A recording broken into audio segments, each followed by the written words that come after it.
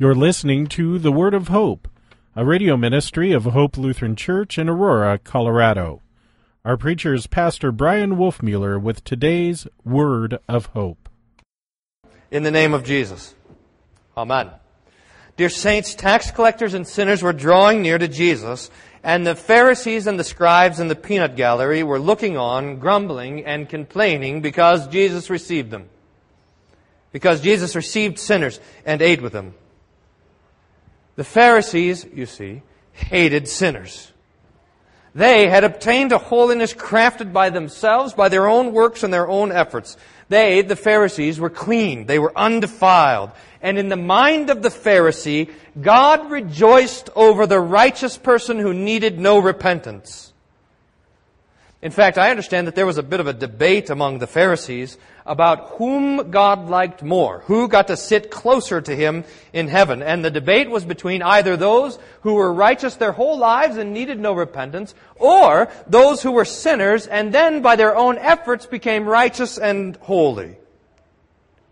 But there was no debate among the Pharisees about this. These sinners, these tax collectors that Jesus was having dinner with, God did not like them.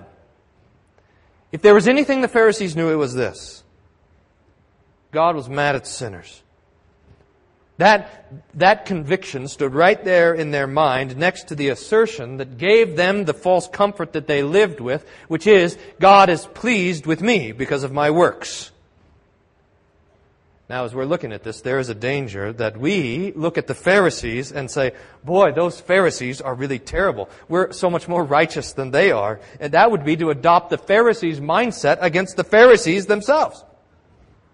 In fact, and we need to know this about ourselves, our sinful flesh thinks exactly like a Pharisee. The natural sinful theology of our sinful flesh and every single sinful person alive is the opinion of the law. The old theologians called it the opinio legis. And it says this: if God is mad at my sin, He must be happy at my good works. And this thought, this idea, this creed sticks to your sinful flesh like peanut butter to the top of your mouth. But Jesus comes to blow it up. To blow up this way of thinking. To completely undo it. And He does it with the three parables that are told in Luke 15. We just read the first two, the parable of the seeking and finding shepherd, or the parable of the seeking and finding widow.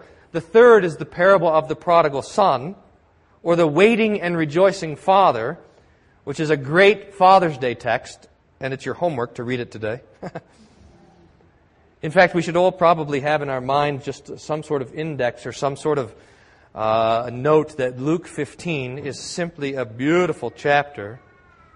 It's one of those chapters in the Scripture that's running over with mercy. Like a sink that's clogged, the Lord's mercy is just running everywhere in that chapter.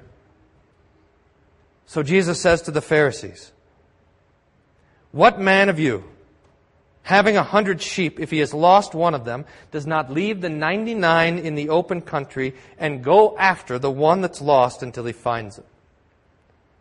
Now, I have to say that kind of at the beginning, and maybe by way of introduction, that we should read these parables, if we could say this with rejoicing over this as the Lord's Word.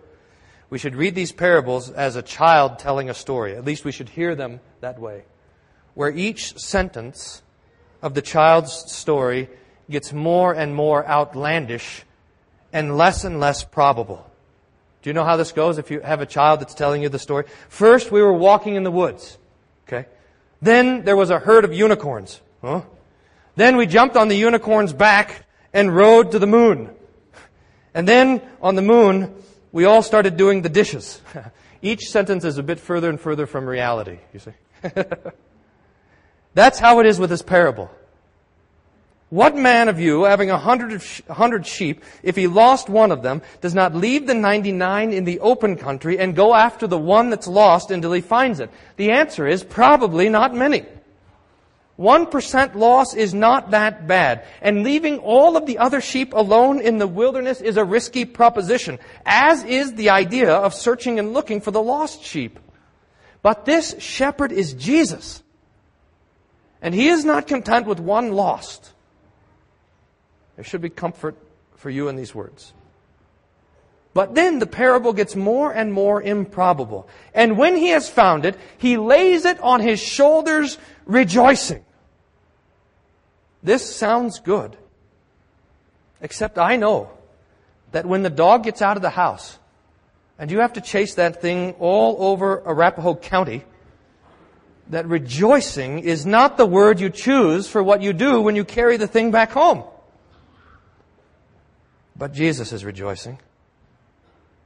And then the most improbable of all, which approaches almost absurdity. This is where it goes over the top. And when He comes home, He calls together His friends and His neighbors, saying to them, "Rejoice with me, for I have found my sheep that was lost."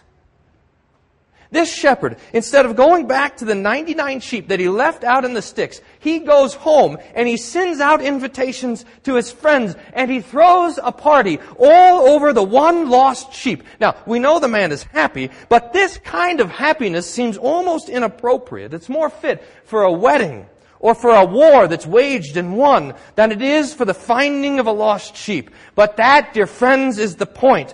Just so, says Jesus, there will be more joy in heaven than over one sinner who repents than over 99 righteous persons who need no repentance.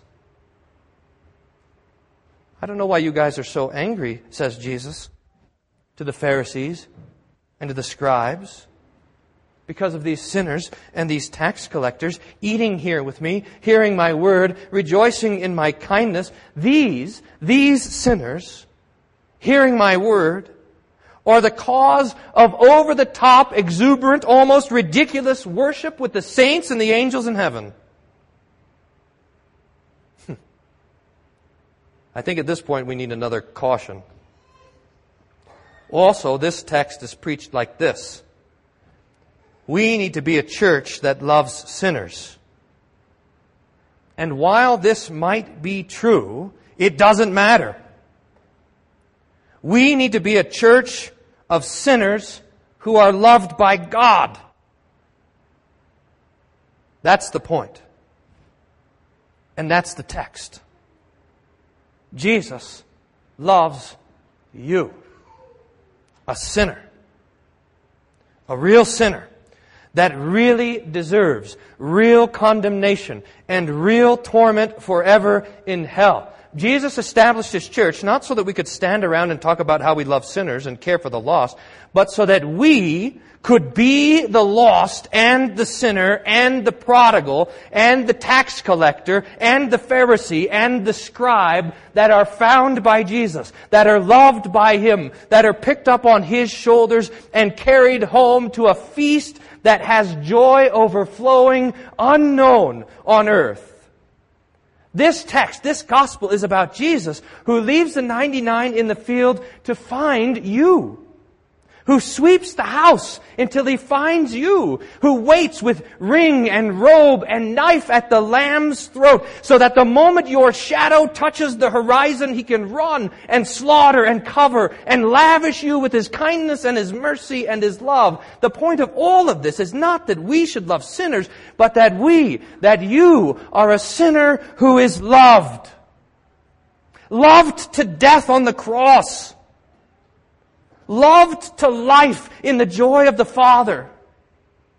We are the ones who have been given repentance, who have been found in the wilderness and carried home on the shoulders of our Savior Jesus. We are the ones lost in the dust who have been swept clean, pulled out of the darkness into the light of His mercy. We are the ones who would, if left to ourselves, be slaves, but are called to be sons, God's sons.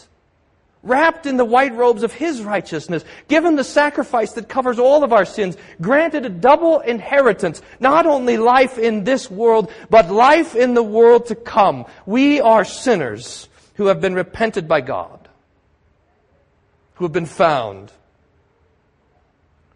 who have been rescued, who have been delivered by Him, tracked down by Jesus, made holy by His mercy, rescued and redeemed, by His kindness. So we rejoice, because this morning you, dear sinner, are given by God the gift of repentance. You, in spite of anything that you've done, are the cause of over-the-top, exuberant, almost ridiculous rejoicing in the kingdom of heaven. And one day, by the Lord's mercy, one day soon, you will be there rejoicing as well. This is our hope.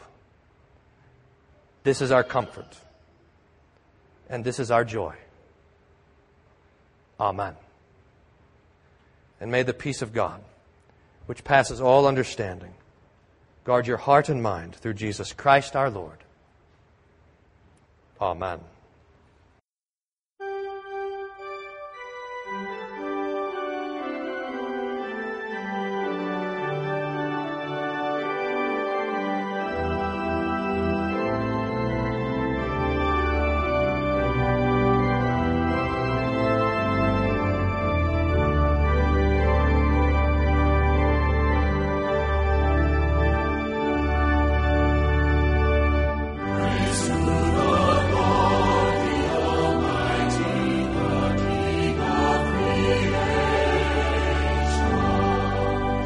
We hope you were blessed by today's Word of Hope.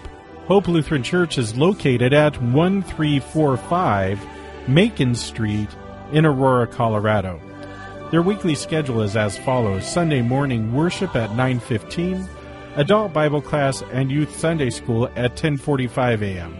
On Tuesday mornings there is a Matin service at 8:30 a.m. with a Bible class to follow at 9:30 a.m.